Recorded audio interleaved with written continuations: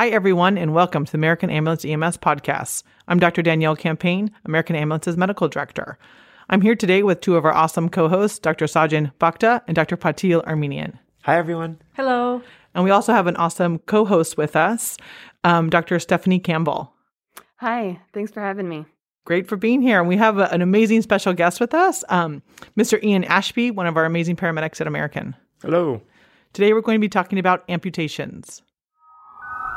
Who serves a million people in the valley? We do! The brave men and women of the double A are the best at what they do in EMS today. The finest place in the world to be is right here as a part of American's family. Help is on the way, got a unit en route. No matter the problem, when in doubt we send them out. Sure as the sunrise, sure as I bust this rhyme, 10 minutes or less. Every call, every time, this is my career path, this is what I do. The double A's, red, white, and blue. Get your call on. Here comes American. Get your lights on. Here comes American. Get your gurney on. Here comes American. Get your gloves on. Here comes American. Get your save on. So let's first introduce our special co-host, Dr. Stephanie Campbell. Tell us about yourself. Hi, I'm Stephanie Campbell. I'm a doctor doing my residency training. I'm in my second year at UCSF Fresno. Actually, fell in love with emergency medicine as an EMT in Connecticut. Shout out to the Cromwell Emergency Department. Really excited to be here. I love working with all of our EMS and learn so much from working with them. So I'm excited to be part of this. Great. And Ian, thank you for being here. Please tell us about yourself. My name's Ian Ashby. I've been born and raised here in Fresno for the past 27 years. I've worked at American for a total of about 7 years now. 5 years of that, I've held my paramedic license. Came here straight out of high school back in about 2013 through Clovis North Medical Careers Program, and haven't really left since. It's fantastic. Fresno's a place that's amazing. So for those of you listening that aren't from Fresno, you should come check it out. All right, well, go ahead and tell us about your case. Tell us about the amputation case you had. I had a case several years ago where a gentleman was attempting to commit suicide with a shotgun. Family member found him out in the yard with it, so they started to wrestle over the barrel of the gun, and his thumb was over the muzzle, and the shotgun went off, and subsequently it blew his thumb off. And after that, the struggle stopped, and the family had called PD and called 911. Once the scene was secure, we went in and they directed the patient towards me. They had already had the thumb wrapped up a little bit, so I went and I looked at the thumb, and just below the joint in the thumb, there was like a perfect crescent moon shape. But actually, it looked like it was in the perfect shape of what the barrel was. PD tried to locate the other end, but we assumed that it had been obliterated. There wouldn't have been anything salvageable. So we just wrapped up the thumb, very minimal bleeding, vital signs were okay, and a lot of the treatment was more directed towards the patient's psychiatric state and talking to him and getting him to the hospital and allowing him to speak about the events as much as he felt comfortable and just monitoring vital signs. Yeah, those can be very stressful cases because you kind of have two complaints going at the same time. You have the amputation plus the mental health issue. So that's definitely important to address. Any questions from the group? Was he willing to be transported, or did you have to convince him? He seemed pretty willing at the time. He was kind of spaced out, not really paying much attention to anybody. He seemed kind of locked into his own head about the whole event, 1,000-yard stare. He was still cooperative and calm. He was receptive to any sort of questioning, but he felt like he needed to go and be seen after that. Well, thank you so much for being here, and thank you for sharing your story. Thank you. All right, well, Dr. Campbell, why don't you lead us off and tell us about this topic? Absolutely. So as most of you probably know, traumatic amputation is the traumatic removal of a body part, and that most commonly refers to an extremity. Amputations are potentially devastating injuries with lifelong consequences, and they're true surgical emergencies because reimplantation must be performed within hours to have a good chance at salvaging the amputated part. So an efficient and effective approach to this presentation by the EMS crew can be both life and limb saving. Right, and like the case that Ian had with just the thumb, like we knew that's not going to be reimplanted, right? They can't find the part, but obviously if it's a bigger upper extremity and they have the arm, it'd be much more important to bring that in and do that in a very fast fashion. So how often does this happen? Dr. Bhakta, why don't you tell us about epidemiology? So there are about 83,000 traumatic amputations in the U.S. every year. We don't have the exact numbers from American Ambulance in the Fresno area, but we do know that about 6,600 patients were transported using the trauma protocol, and this is what the amputations would fall under. They usually occur in young or middle-aged adults. There is a predominance 5-to-1 male to female ratio. We think because of the high-risk activities that males tend to do compared to females. But the most common causes are motor vehicle accidents, and then followed by industrial or agricultural accidents, followed by firearms or fireworks or explosives. And then the most common type of amputation is a partial hand amputation, just like how Ian talked about. And so why does all this matter? Amputations can be associated with major bleeding, and that also obviously can lead to a life threat. They also can cause significant disability if the part's not able to be successfully reimplanted. But that disability, I think, is something we try to be very cognizant of with ERs, like how to make this the most functional appendage as possible. So let's talk about tourniquet use. Dr. Armenian. So if you use a tourniquet early, it's associated with a 90% survival rate. And in a little bit, we'll talk more about how to properly apply a tourniquet and why you should be reaching for one early in your care of a patient with a traumatic amputation. But basically, they save lives, and they've been shown to be safe and effective in modern studies. Now, our goal is to aim for less than 6 hours of ischemia time to allow the best chance of successful reimplantation. And this is a big deal when it comes to looking for that missing digit and then trying to reimplant it. Let's explore more about the significant physical and psychological morbidity that can happen to these patients. So, phantom limb pain is experienced by up to 85% of traumatic amputation survivors. What we mean when we say phantom limb pain is that they are experiencing pain that seems to be coming from the limb or the other body part that is no longer there. Phantom limb pain occurs more often if there's significant pain from the limb prior to amputation, or if there's continued or residual pain in the stump after the amputation. We also know that phantom limb pain is more common after an upper as compared to a lower extremity amputation, and it can present much later, weeks to months after the initial injury and amputation. The cause of the pain is still under a lot of investigation, but it's likely multifactorial, and it's often quite difficult to control. You feel so bad, right? These patients already lost an extremity, and I couldn't imagine trying to feel pain from an extremity that's not even present. What about the psychological standpoint? So we do know that PTSD is experienced by up to 25% of amputees and depression by up to half. So this type of injury has a huge impact on the person's quality of life. Dr. Bhatia, why don't you break down the different types of amputations for us? Sure. So first, we like to divide amputations into complete versus partial. So in a complete amputation, the body part is fully severed from the body. And then in a partial amputation, there's still some tissue that's been attached or that stays attached. We see partial amputations a lot when we see agricultural or large machine accidents where there's a blade of some sort that maybe gets halfway through a limb, but not all the way through a limb. The second characteristic of amputation refers to the mechanism. So as you were mentioning, there's sharp or guillotine amputations, relatively clean edge, wound edges, and are caused by big machines, sharp tools, knives, axes. Because of the sharp margins, these are most likely to be successfully reimplanted. The other mechanism is a crush or an avulsion or blast amputations. All those cause more widespread tissue damage and mangling and less likely to be amenable to reimplantation. And then the third characteristic that can be used to describe amputation is the cause of the injury. Mechanical, which is the most common that we've been discussing so far, but can also be high voltage injuries, chemical exposures, or thermal exposures can also cause amputations. Yeah, let's kind of go through the assessment of these cases of like a complete amputation. So in the case of a complete amputation, you really have to quickly assess the viability of the injured limb and have a general sense of whether there's a chance of salvage or reimplantation. Now, in the hospital, there's a clinical decision tool called the MESS score, MESS score, which stands for Mangled Extremity Severity Score. And this is used to estimate the viability of a limb after trauma. It was developed in 1990 by a vascular surgeon in Seattle, a Dr. Johnson, who created it after witnessing multiple trauma victims die after what he saw as misguided, prolonged attempts to save a lower extremity.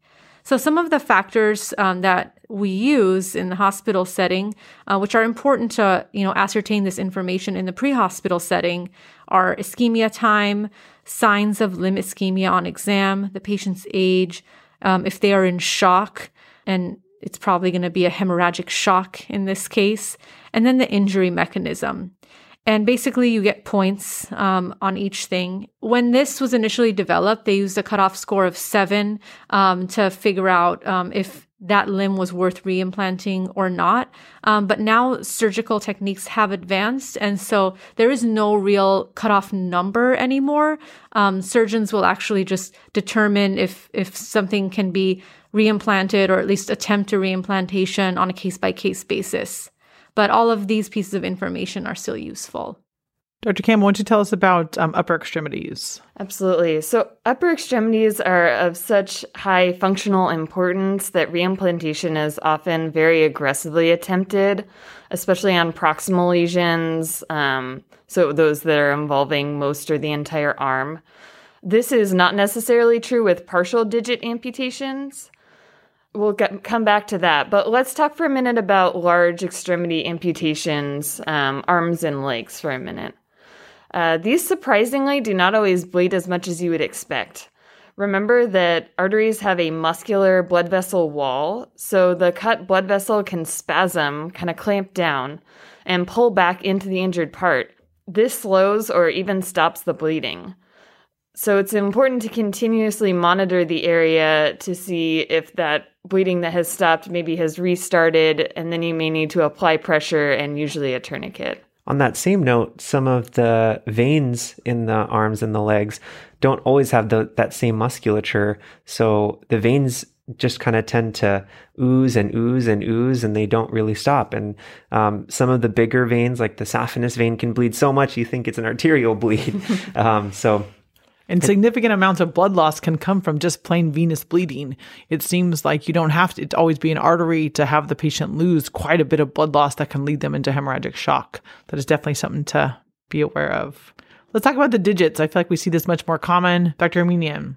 Yeah, this is something we see all the time. And typically it's like a fingertip or a partial finger amputation. And the bleeding can usually be stopped with direct pressure.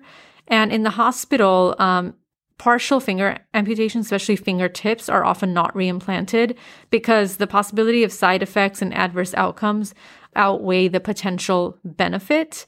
What's really important is just to think about like how your hand works. Like you need to be able to grasp with your, thumb and at least 2 other fingers.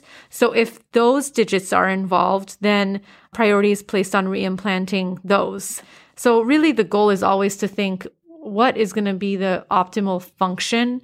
Yeah, and that makes sense. I think especially in the land of technology, that if you put on a tip that you can't feel and you can't move, it's kind of like a dead tip that, is viable. It's sitting on your finger, but it's not functional. And if you want to type, if you want to use your iPhone, it'd be better to have a little shortened of a finger that has more of a stump. Let's go through the protocol, Dr. Bhatka. So there isn't a specific protocol for a traumatic amputation. We will be following our trauma protocol. So, of course, we're going to start with our ABCs, make sure our airway is secure. And then really the topic that we're talking about today is the third section, which is controlling the bleeding. So, of course, we're going to start with direct pressure, bandage any injuries as time allows, try to obtain hemostasis or stop the bleeding just through pressure first. Again, if it's life or limb threatening, we're going to advance that even more, as we'll talk about in a second. The rest of the trauma protocol involves spinal immobilization, pain medicine, and then transport. Okay, so one of the main amputation considerations is what do you do with that tip of the extremity that you found?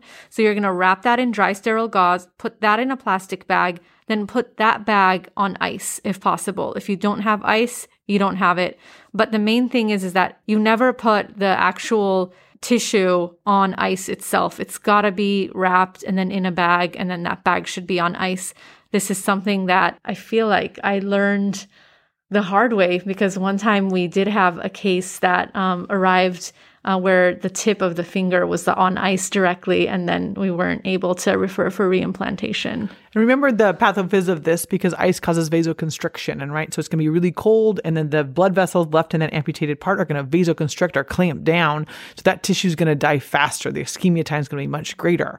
Whereas if you keep it wrapped in gauze and then you put on ice, it's going to stay cool, but it's not actually going to cause damage to the tissue itself. I'm very curious about tourniquets, because I feel like when we started training many moons ago, Dr. Armenian and I, tourniquets were out. They were not recommended. And now tourniquets are the way to go. And so Dr. Campbell, kind of tell us about why the change of course. Why are tourniquets so amazing? Absolutely. Yeah, we love tourniquets now. They're truly the mainstay of the initial management for a traumatic amputation that's bleeding significantly. Historically, as you mentioned, there were concerns that they were potentially life-threatening. There's this idea that if you put a tourniquet on, you're basically sacrificing that limb. And it made people think that they shouldn't be applying tourniquets. But more recently, and actually for over a decade, the evidence, which is mostly from combat use of tourniquets, shows that they're safe and effective and often life-saving when they're applied early and correctly. We have U.S. military data that shows that when a tourniquet was applied before the person went into hemorrhagic shock, they were 9 times more likely to survive. And these studies also show that the tourniquet can remain on the limb for up to 2 hours without any increased risk of requiring amputation of the limb. So that really directly challenges that concern that people had that when you put this tourniquet on, you're sacrificing the limb. And that makes sense, right? Because like in the hospital, when they do total knee replacements, those tourniquets are up so that the surgeon can have a bloodless field, right? So they can operate on that bone and do a good job. And they're up for like 3 to 4 hours. And so tourniquet times can go longer for surgeries. And so we know that the distal limb, it does not get injured. Why don't we go through the proper use of tourniquets? Just to remind everybody how to put one on if we haven't put one on in a while.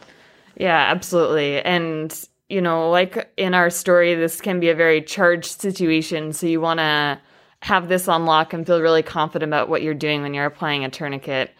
So first, always you do elevation and direct pressure. But if that doesn't control the bleeding, and especially if you're observing bright red blood spurting from the wound, indicating an arterial bleed, or like Dr. Bhakta was saying, if you're seeing just, a lot of bleeding, it still could be venous, but regardless, it's definitely time to place a tourniquet. So you want to open up the tourniquet and place it around the limb. Place it as close to the wound as possible, preferably within 1 to 2 inches, but ideally not directly over a joint, because you just can't get proper compression of the tissues as well if you're right on a joint. You tighten the tourniquet first by pulling the free end, really until it's quite tight. A common mistake is not tightening the tourniquet enough during the initial application, and then you can't get it as clamped down as it needs to be in the second step, which is turning the windlass, and that's that stick that's attached to the tourniquet. And the way you know it's on tight enough is you've completely stopped the distal pulse. The next thing you want to do is write the application time on the tourniquet. That's really important so you can keep track of the ischemia time. And if the bleeding continues, don't mess with that tourniquet you put on. Just apply a second tourniquet. And this is often required for someone who's very muscular or very obese, just a large person for whatever reason. If the tourniquet is not tight enough, you do have some risks of causing more issues. And the biggest one would be paradoxical bleeding. And that is when you don't have enough pressure to cut off the arterial flow, because we know arteries, they have that muscular wall, they take more pressure to compress, but you do have enough pressure to reduce the venous flow. And you can end up having devastating hemorrhages or even compartment syndrome, which is when there's too much pressure in a muscular compartment, and that leads to more tissue damage. And then the last thing to remember is you really don't want to loosen a tourniquet for any reason. We at the trauma center will take that tourniquet off when it's appropriate. So it sounds like if you've made the decision that this person needs a tourniquet, just apply it really tightly from the get-go and then do not mess with it until you hand off that patient. That's exactly right. You really don't want to go halfway with your tourniquet. If you're applying a tourniquet, apply it tight and leave it on. the worst thing you could do is to not put it tight enough. And so I always like in the ER to practice, like someone puts their finger actually on the distal pulse, right? So if it's on an upper extremity or it's something that's bleeding, then you're going to crank it until there's no blood. And I like to crank it one more time. And then if the patient is not in pain, you probably did not put it on right. It's very, very painful. If you can imagine, if you ever put a rubber band around your wrist, right, it starts hurting after a while. If you cut off blood flow to anything, it's really painful. So if they're just sitting there chilling and not complaining of pain, it's probably not tight enough. So the tourniquet use in our SEMSA protocol states that to stop the bleeding, we're first going to apply direct pressure and cover the wound with a clean gauze. We can elevate it if possible. And we're putting pressure with both hands. We don't lift the gauze to see if it stopped bleeding. We just keep pressure on it. Now, if the blood is now soaking through your gauze, you're not able to get control with just the direct pressure, that's when we're going to be moving on to using a tourniquet. These tourniquets, just as Dr. Campbell mentioned, you're going to apply it about 2 to 3 inches above the site that is bleeding. As long as you're not directly on a joint, you can always go above the joint if you need to. And then there are certain cases where maybe the wound is too high. Maybe the amputation is so high that you just can't get a tourniquet on the limb that's still there, the part of the limb that's still there. For those, we pack the wound with hemostatic gauze if it's available, or pack it with plain gauze and then continue that pressure with both hands. What we'll do in the hospital is we'll get hemostatic gauze, we'll pack the wound, we'll put more gauze on top of that. We wrap that up really tightly with Coban and then wrap that up again with ACE wrap until we can get definitive control. Tourniquet placement. In this podcast, we've talked about it a bunch of different times. All of us doctors on the podcast say we want you to put that tourniquet as close to the wound as possible. Now, the SEMSA, the Central California EMS Agency protocol, says put the tourniquet 2 to 3 inches above the bleeding site. And then PHTLS, Pre-Hospital Trauma Life Support, in all their teachings and courses, they say place the tourniquet at the groin or the axilla. So basically, they place it high and tight. So why the discrepancy of location, you ask? All the sources, whether you're talking about pre-hospital trauma life support, talking about SEMSA, or the medical field, they all say tourniquets are amazing. But the difference in everyone's opinion is location. This actually does make a lot of sense. PHTLS does not want you to waste precious time trying to locate the bleeding, locate that wound, figure out where it is in the extremity. They just want you to place that tourniquet in the axilla or place the tourniquet in the groin. However, SEMSA and us doctors' opinion assume that you can tell where the bleeding is coming from. So if you actually can see the hole and you know where the bleeding is coming from, you can go ahead and put that tourniquet much closer to the wound. So in an acute pre-hospital setting, this is not always practical. You may not be in a situation where you can take off the pant leg and really find out is the wound in the thigh or is the wound in the calf.